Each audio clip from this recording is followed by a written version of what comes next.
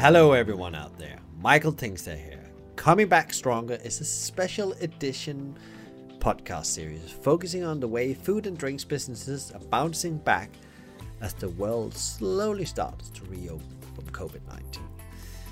We will especially be sharing great stories on how progressive leaders are bouncing back from the pandemic by utilizing the power of technology and delivery. By listening into these conversations in the coming period, you'll be able to pick up great stories, insights, facts, as well as best practices from industry experts, independent operators to national chains who all are setting a new standard for how to operate in the new normal. Vita Mojo and Hospitality Mavericks join forces on this project due to their shared beliefs on how tech plays a massive role in building companies that's good for people, communities, and the planet. In this episode, we have the head of operation for the Athenian, Patrick Gray, as a guest. He has a lifetime of experience from many great brands. The Athenian was born out of the love for Greek food, and they launched back in 2014 as a small street food venture, offering freshly made souvlaki prepared in the healthiest and most authentic way possible. And as you will hear in the conversation with Patrick, they have moved very fast since then, but especially during the pandemic. Patrick and I talked about how their approach has been to that journey through the pandemic, where they had ensured that people were safe first and foremost, but also how they have future-proofed their business. We talk about how they made brave moves and expanded sites rapidly during the lockdown and what the future plans is. The conversation with Patrick gives you hope and belief that the industry can rise and become great again. So grab your pencil, your notebook, because there's some solid stuff in here you don't want to miss. Enjoy.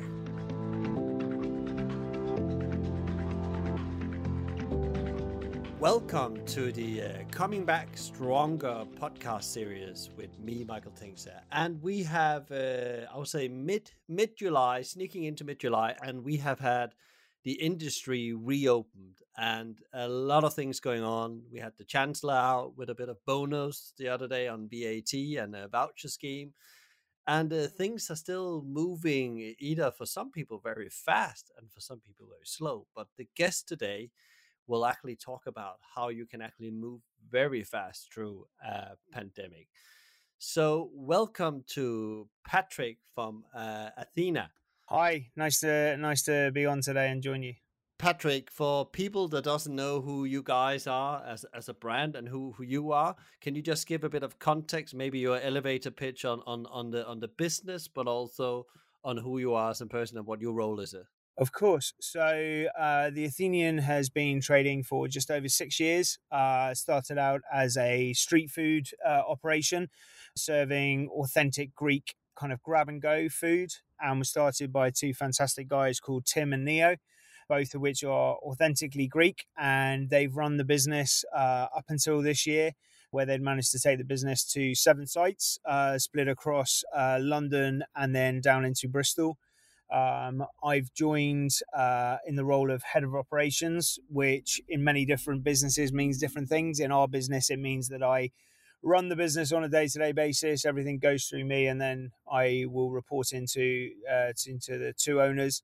And we have, through the period of COVID, when we started, as I said, we were 7. And as I sit here today, we are 12 and we will be 14 by the 5th of August. So it's been an incredibly busy time for us during the lockdown and all the changes that have happened in the industry. Yeah, if we go bigger back to a big bang in March, and then the outbreak started and lockdown started, and it have different stages. But can you tell a bit about what happened from that initial, we need to close down restaurants to where you are now, and the journey of acquiring sites and expanding that rapidly? I think there's very few that has had those kind of success stories in all this. Yeah, so when I'd been sort of keeping abreast of obviously what was coming through in the press around what had obviously was happening or starting to happen in China, and we'd actually started having conversations very clearly between myself and the two owners. I'd only been in the business for just over 3 weeks, And we started kind of having conversations. What do we think is going to happen? What's going to happen to the market? And the first thing I did was look at kind of our split regarding eat-in customers and then takeaway, predominantly through Deliveroo as an avenue. And I looked at the estate of kind of team members that we had and sort of decided, okay, where do we think there's risk? And most importantly, how do we deal with that? And our approach throughout the whole of COVID has been people first. And before we even went into lockdown, we spoke to our teams. We sent out a review to the teams and asked them, what do they want? And one of the key bits that we had back from our teams was that they wanted to keep their jobs, and that as long as we made the kind of right moves at the right time, they were all very happy to work. As soon as furlough was announced, we had 3 members of staff across the estate who asked to be put into furlough based on elderly relatives living in their house. But the rest of the team all made it very clear they wanted to stay employed.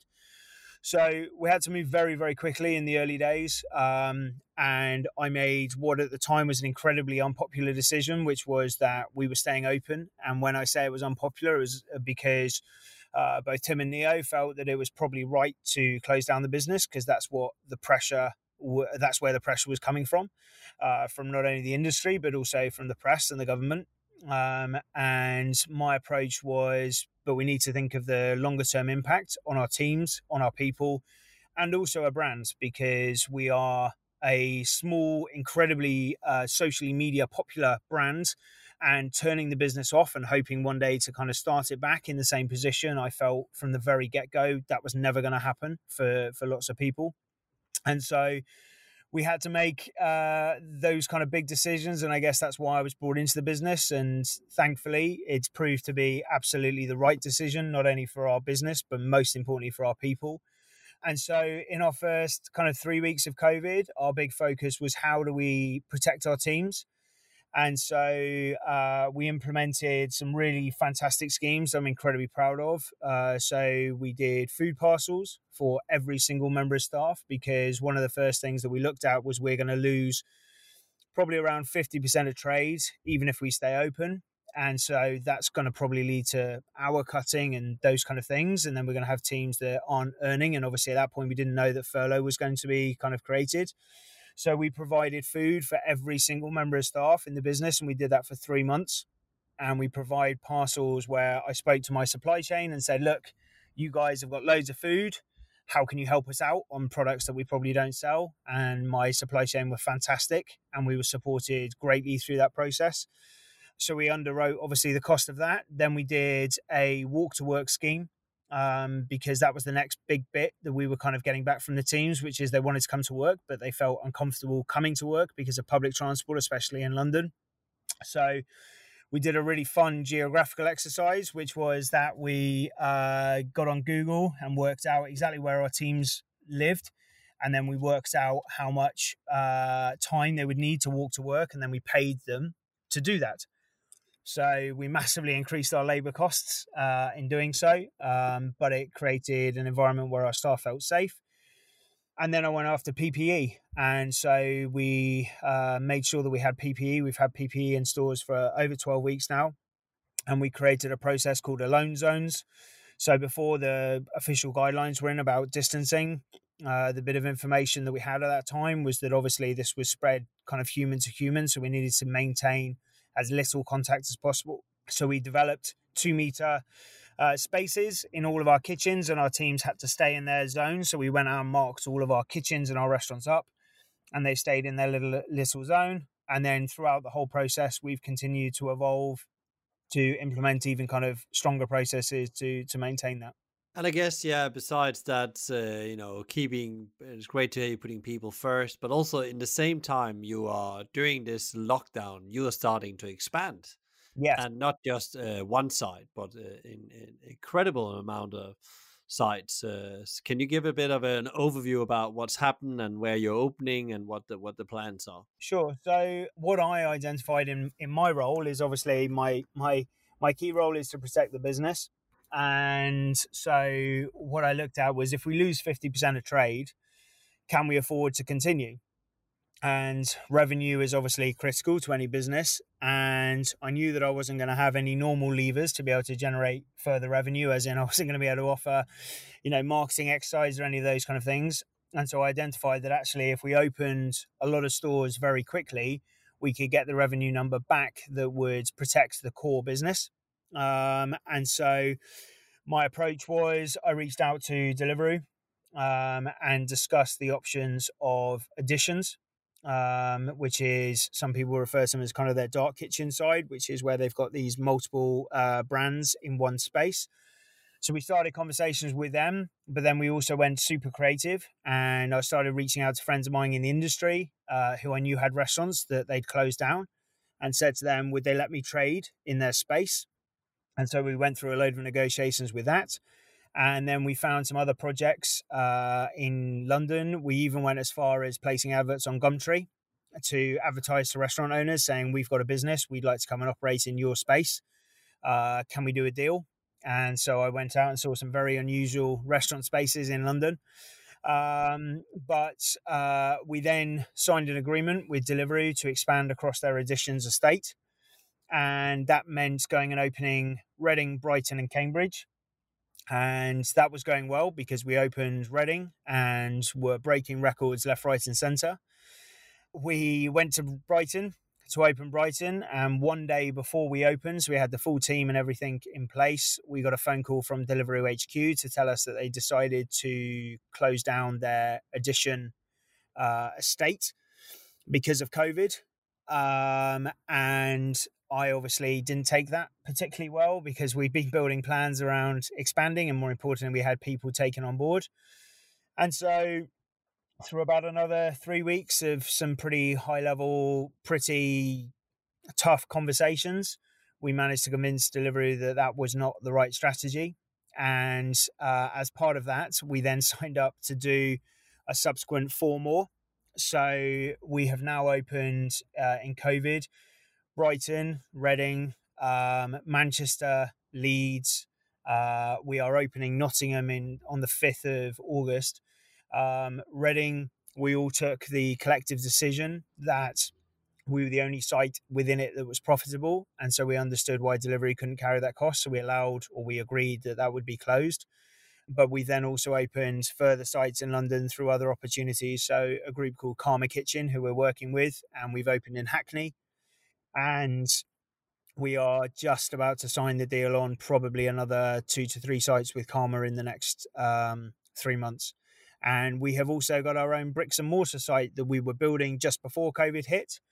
And that got delayed by 6 weeks because obviously we couldn't physically build. But as soon as we were allowed, the restrictions were lifted so that we could start building again. We did. And that site is now complete. And we will be opening that on the second week of August. And that is the first bricks and mortar site that I will be aware of that will be opening, certainly in London Bridge post-COVID. But I'd be confident to say it'll be one of the first restaurants, full stop, to be opening in the market. What a journey. I lost track of how many sites have you then opened? So we keep talking internally that we're opening 8 sites in 12 weeks, but it's actually it's 6 new ones, and then we had 2 that were closed down because we operate within the Box Park arena, and they chose to close the sites down. And I'll be honest, that again, I was pretty tough in my response to them because I felt it was the wrong decision at the wrong time. But we had to yield because obviously they operate with multiple operators. So we lost Shoreditch and Wembley for how long were we closed? I think we were closed for about 6 weeks.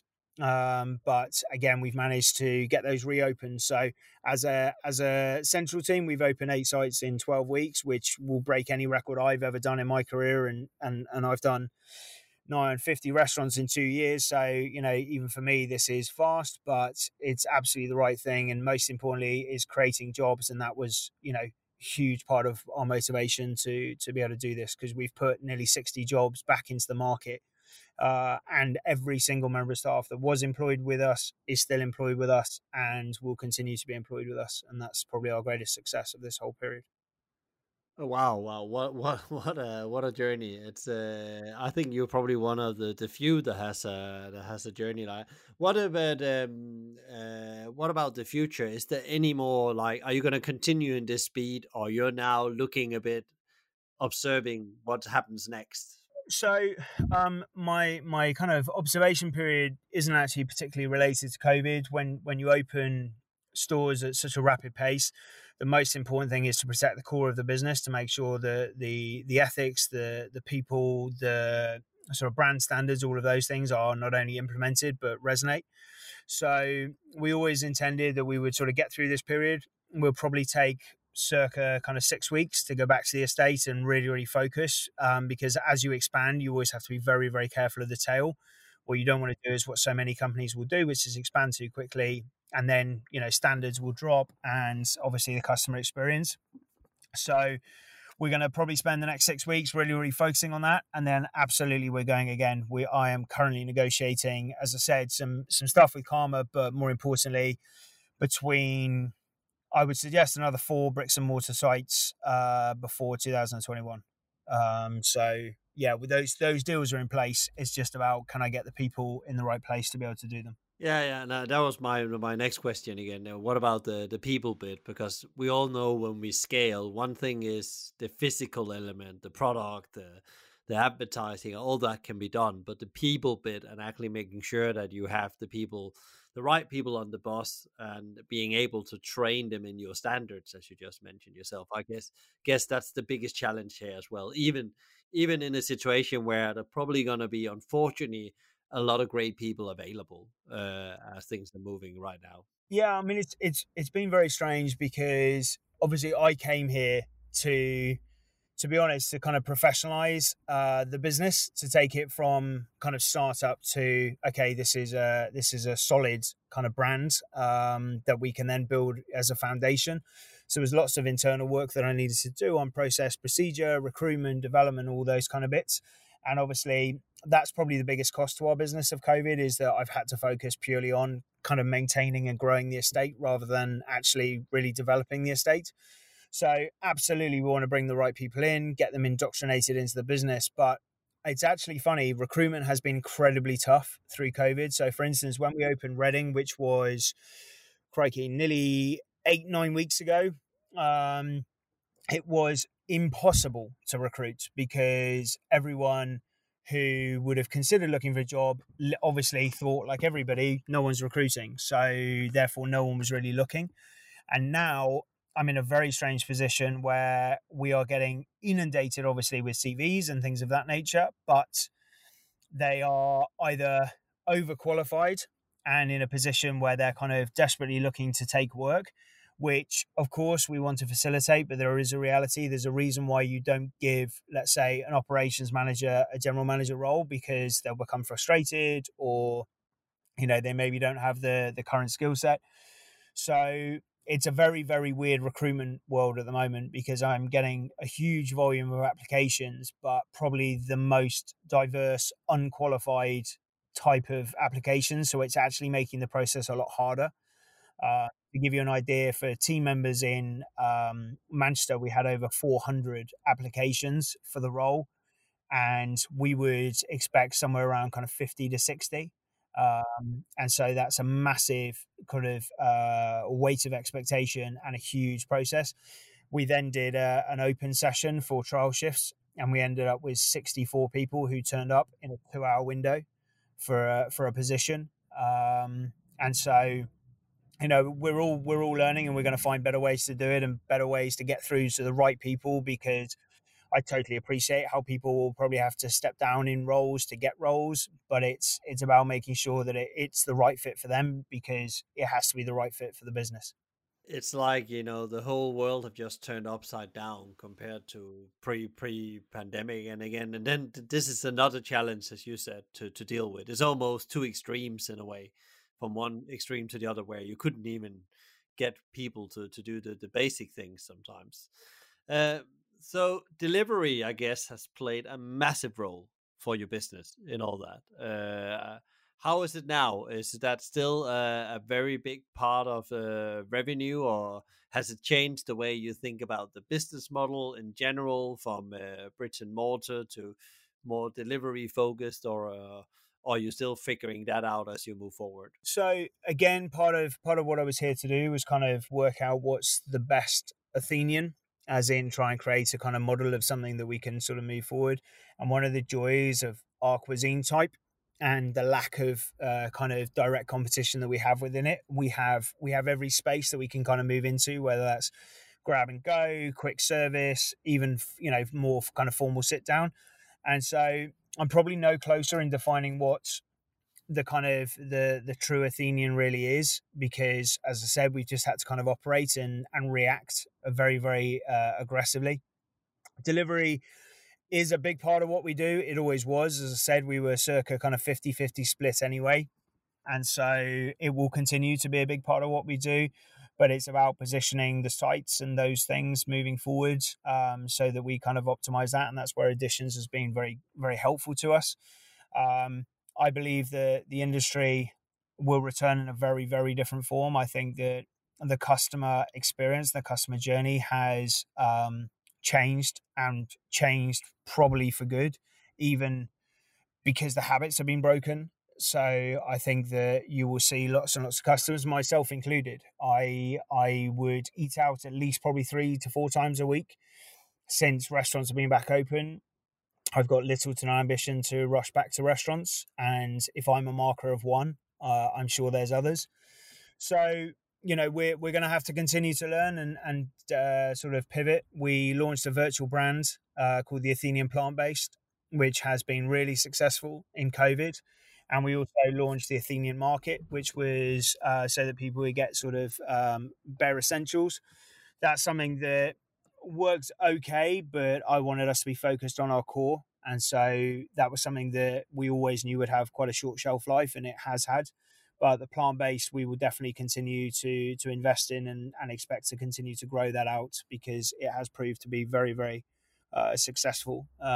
So yeah, we're continuing on that route. Yeah, and I guess when you talk about the Athenian plant based as well, if you think about the Greek diet as well, and how much I know that there's meat in the Greek diet, but also I know there's a lot of great plant based food there, which can easily compete with or even be better than what's already out there. So I can definitely see that as a great avenue to pursue as well. And you can see there's a lot of these plant based concepts really growing within this pandemic as well. Yeah, I think it's because people are probably having a little bit more time to themselves to make sort of food choices.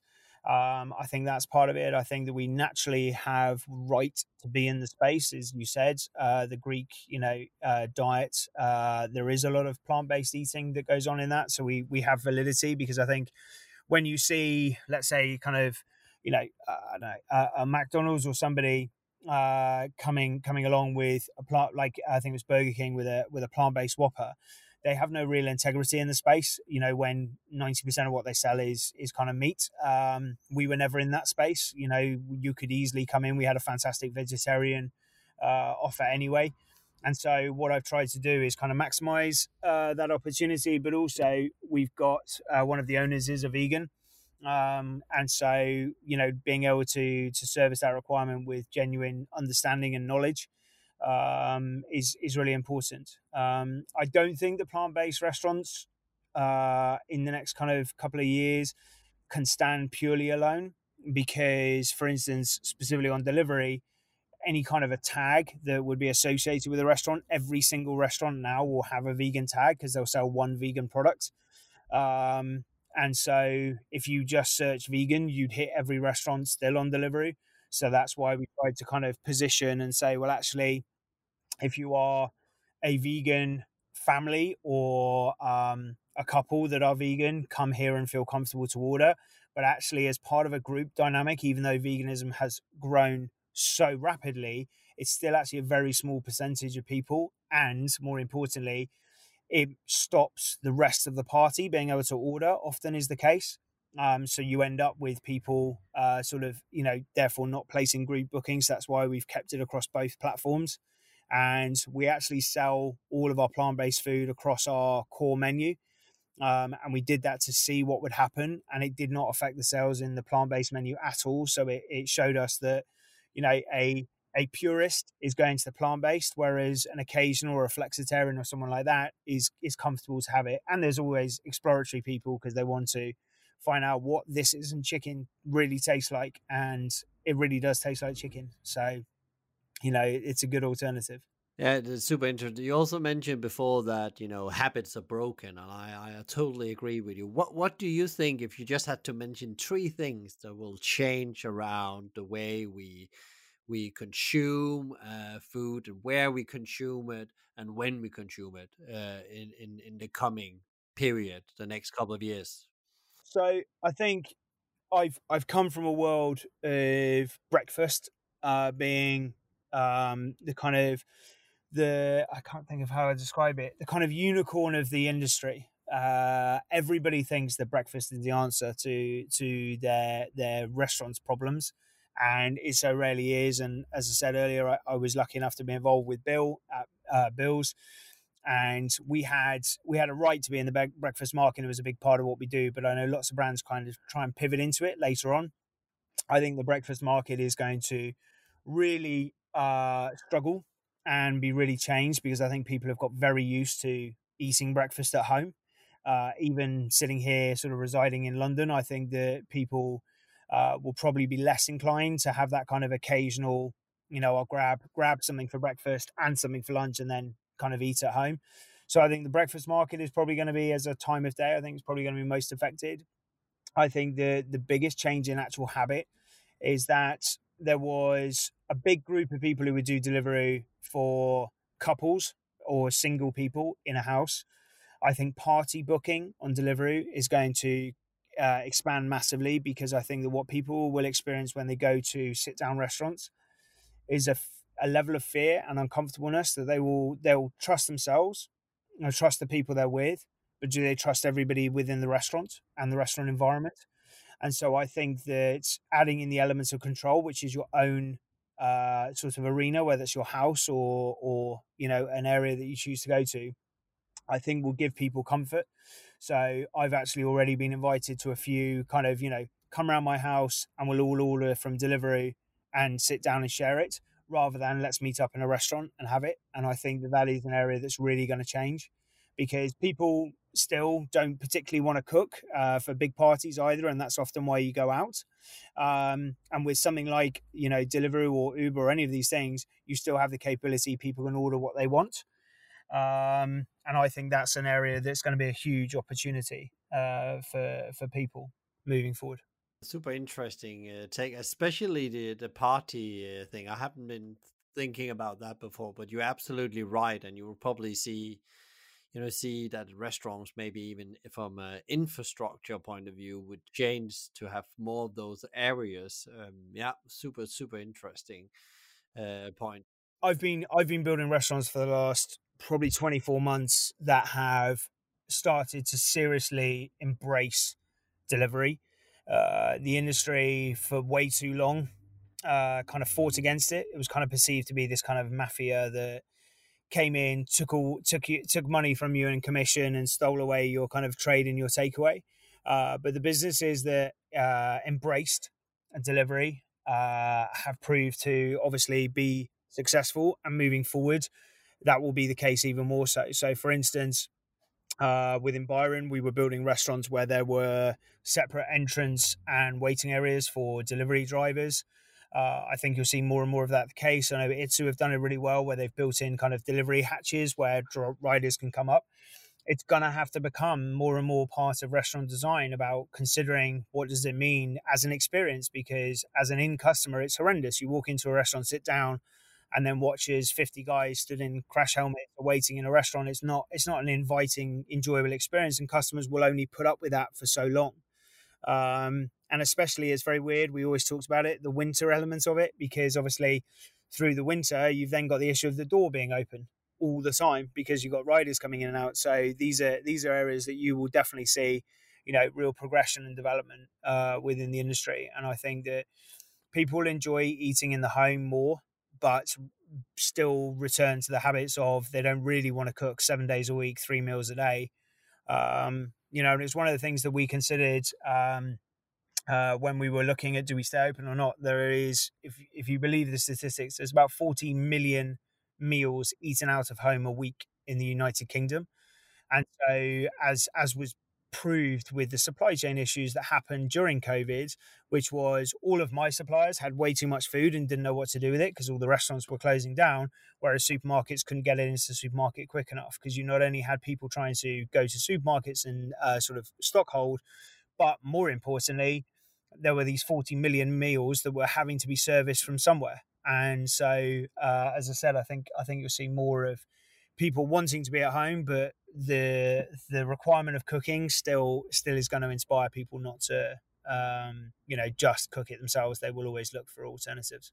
Yeah, but also guess then when we have been home cooking more, including myself and my family, and our cooking skills have again got a notch up in a way.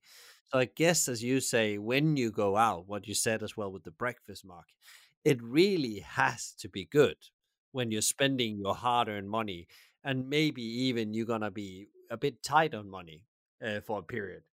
Absolutely. One of the things that I've absolutely loved about the Edition route is that it takes restaurants back to what restaurants really should have been around, which is I'm judged purely on my food, not on how much money I've spent on the refit, not how cleverly I've trained my my front of house teams and all those kind of things. It came down to the quality of the food, and we've continued. Lots of people have tried to stay open and have not done so successfully. Lots of businesses I know of have reopened delivery only and then closed it down as well because the quality of the food and most importantly, value for money. In fact, something Bill taught me years and years ago was we're not trying to be cheap. We're trying to offer value, and value is what people respect the most. So if something needs to cost £10, then it needs to cost £10, and you shouldn't kind of apologize for that. Supermarkets shouldn't sell 4 pints of milk for £1 because it doesn't cost £1 to make it. So it's ridiculous that we're charging less than it makes. But same in restaurants, we have to offer value to customers, and customers are more savvy. They've been going back to supermarkets and realizing the price of meat, the price of vegetables, price of cheese. And so we've got to make sure we constantly offer value. And that's part of one of the big projects that I've been working on, which is looking through our menu and making sure that we are offering great value everywhere. And we're not kind of taking lazy wins of, the old ways of, Coke at £3 on a restaurant menu. It's not going to stack up anymore. It's not right. Everyone knows the price of a can of Coke. You can't charge an extra £2 just because it helps your margin. You need to charge what it costs you to serve to a customer. And that's exactly what we've done. So, for instance, through COVID, cans of Coke on delivery are only £1. That's very strategic on my side, which is everyone knows what it costs. So why shouldn't we charge them that? Why should we just take the opportunity to, because people will remember those kind of things and come back and order more. And average order value is nowhere near as exciting to me as repeat order customer. That's what I really want. I want customers to feel like they get great value, not that they get some bill shock and suddenly going, how on earth did I just spend £30 on, a couple of wraps and a drink? That's not what we want to achieve. Yeah, it's quite interesting using the term the savvy consumer. We had Brian Moore, who is a retail and a leisure expert on, and he's talked about the consumer were savvy before, but they are ultra savvy when they come back after this. They will know exactly, as you say, what everything costs in different channels. So be aware that you don't try to trick them into something, because they will figure it out and they will tell other people that's what you're doing. So yeah, so it's gonna be a very different world to operate in. What about technology? Technology is also an interesting thing. There's been a lot of technology implemented faster than ever, I think, across the industry. How has it been with you guys? What have you done with technology, and what role does that have right now in boosting the performance of your business? So we used tech in the very early days for safety. That was absolutely critical to me. So we use a great company called Trail, which is where all of our documentation is kept on an app, and therefore it lives in the cloud. And so where we needed to make very quick changes to sort of health and safety process and procedure, that allowed me to do that, and most importantly, be able to track it. And if we didn't have technology at that kind of standard, where historically, if you change something, to train it out to an estate is very, very hard to do, but more importantly, to make sure it continues to do is even harder. So, for instance, when we implemented temp checks on staff, if I didn't have the technology to know that I can go on and look at a report and see every single member of staff when they arrive, what their temperature was, is it being done religiously every time they go in and out of the kitchen, all those kind of things, it's allowed us to do that. We've used technology or expanded technology in things like CCTV, so that we make it clear to our customers that obviously they're on CCTV to try and enforce things like social distancing and stuff, because obviously trading through the whole period, it's been quite shocking how little people have kind of followed guidance in certain areas. And, as I said, my main focus was to protect my teams. And then the biggest change we made on technology is we've been working with Vitamojo to create contactless ordering completely. Using kiosk ordering, and we've rolled that already into 3 sites, and we're rolling it across the estate at a very quick process. I think Leon had a project they were working on which was meant to be 24 months, and we're trying to do it in 6 weeks. So it's been a fast move. We're really excited by the results. First of all, definitely as in a contact element, it means that I'm running restaurants now. There is zero contact between my team and the customers, which is fantastic for a safety side. But then we've had to address, okay, but how do we still bring experience into the journey? Because obviously, there's a reason why people come into restaurants. But it's also helped us purely financially as well. So by people ordering through kiosk, we've seen about a 12% lift in AOV in those sites, because customers, when they're stood in front of a tablet, are more likely to order more without kind of order guilt, which is well known within the industry, where people don't like to order a lot of food at the same time. But there's also another thing, which is it's a more natural journey. If you stood at a till and said to every customer, do you want this? Are you going large with this? Are you going to add this?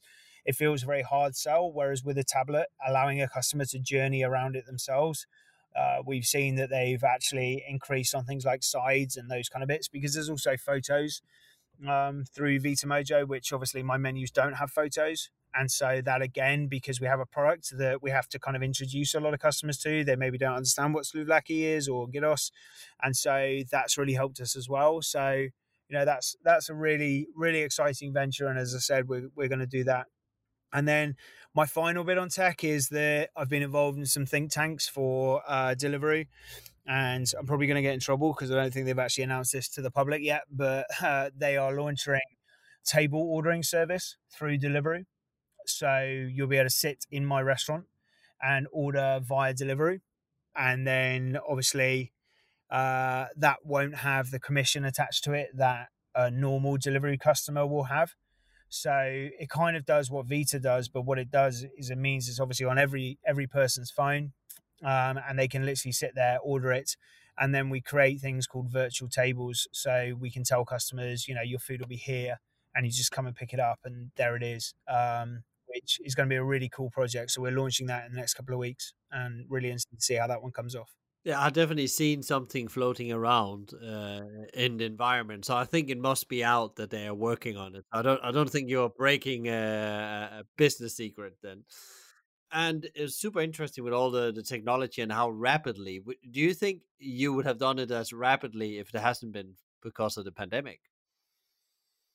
Um, no, they were projects we were going to work on. We're just working on them quicker and, to be honest, more in real time. These are the kind of projects we would have worked on in the background, and we would have done probably more robust testing and all those kind of things. Whereas I've had to make the decision of, okay, we need to get these out there and we're going to kind of learn as we go. And as I said, one of the biggest challenges of COVID is we've been in a reactive state for kind of, probably 16 weeks now. So it's exhausting, but it's a huge undertaking, and it means we're going to fail and we're going to get stuff wrong, and we need to hope that people give us the capacity to do so and understand that. I actually said to a friend of mine the other day, I fail more than anyone I know, but that's because I try more than anyone I know. And, I want that kind of mentality in the business. So with the tech side, of course, we probably would have taken longer, but we would have got there because they were logical moves for the business to take. But the joy of this kind of issue and pandemic and thing is that, innovation will be rife because people have to answer the question, which is how do we inspire and encourage people to continue coming to restaurants, continue ordering, and continuing believing in brands. And some won't make it. But I've been in the industry for 25 years nearly, and this has always been the case. Our industry is always going through some kind of unusual situation or a crisis or competition. We're in such a competitive industry. And so this I've approached this as another one. It's obviously such a severe one, it's such a big one, but went through the recession, the financial crisis. We've gone through so many major changes that this, to me, you will see some fantastic innovation coming out of this. And I'm sure there's somebody sat at home right now with an idea and will do something incredible that will change the market. And I'm so excited to see that, and I hope that all the little things we're doing will keep us, right at the front. And it's definitely flattened the playing field, because the big businesses that were overspending and under delivering, they won't be able to do that anymore. And that's what's really great, is because independent businesses that are self-financed and, most importantly, are financially sensible, will be the ones that will come through, and the ones that are kind of trying to, land grab and buy success, they just won't have the money to do that. And that's really good, because, as I said, it makes it a much fairer kind of market, and that's what I'm really looking forward to. It's quite interesting you're saying there, because actually all innovation starts with small 1% progress all the time. And it's a bit like, the innovation you've gone through is because you stayed open. We talked a bit about that before we went on the podcast. And one of the things I've been saying to people that I've been talking with, said, like, try to trade in some kind of way, because you will learn something you would never learn in normal trading condition. If you fail or not, that's not so important. The most important is that you learn and adapt very quickly. And the speed of organizations, how their teams can move and how they are, working the dynamics together, that's going to be critical for the future, because you're going to be, as you say, it's not over yet. There's more waves coming, and you need to move very fast through those waves and adapt very quickly. And there's going to be great opportunities within that for the nimble operator. I totally agree with you. Absolutely. Looking at the big operations, and as I said, I've been involved in them in different points in my career. I know how difficult it is to affect change, and in this market, you have to be able to change in a minute, not in a week, not in a month. You need to be able to, do it. And I said to you before, obviously, we came online. One of the things that I did was that I created an Instagram live for my estate. So we created a private page for every team member that they could join. And what it allows me to do is to speak to my team every single day, direct to them. And that is a huge benefit, because not only it means that communication is clear, honest, not misinterpreted, not represented, but more importantly, it's allowed us to keep moving and keep changing. And as I said, we've done loads of things through COVID that haven't worked, but we're not dwelling on those, because to me, zero sales and zero jobs is the ultimate failure. And so anything above that was success.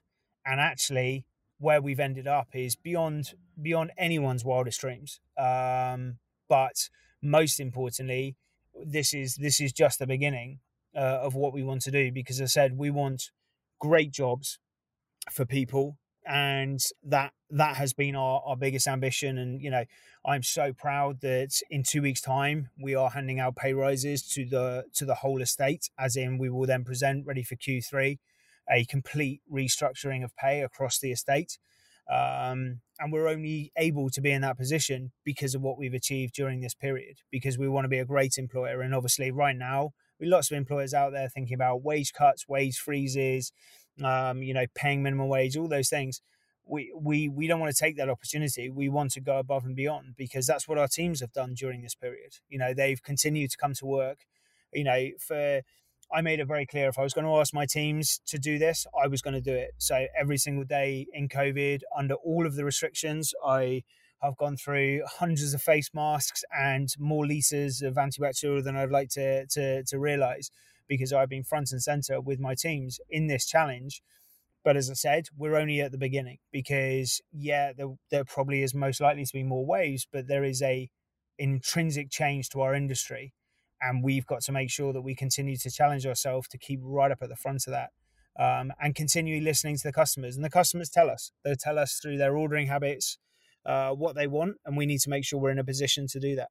And we need to be financially prudent. And as I said, that's another really important part of the industry that has been so sorely forgotten over years. It's kind of spend as much money as you can, and then when you run out, go and find someone else to give you more money. That's not how we run this business. This is not how we will run this business. We will spend what we've got, and we will fight hard to get as much as we can to invest in the estate. Yeah, that you actually covered very well. My last question I always have on this episode is about what is your top three advice to other leaders out there. So if we just should summarize them, Patrick, in top line, your top three advice to leaders out there, they should start thinking about now, as we are in this, I would call it temporary phase of, we are just out of lockdown, we're moving into some kind of new environment. What is your top three advice? I think you've said it during the podcast, but what would it be to other leaders out there in the industry? I don't want to sound too cheesy, but for me, it's be brave, be prudent, and be honest.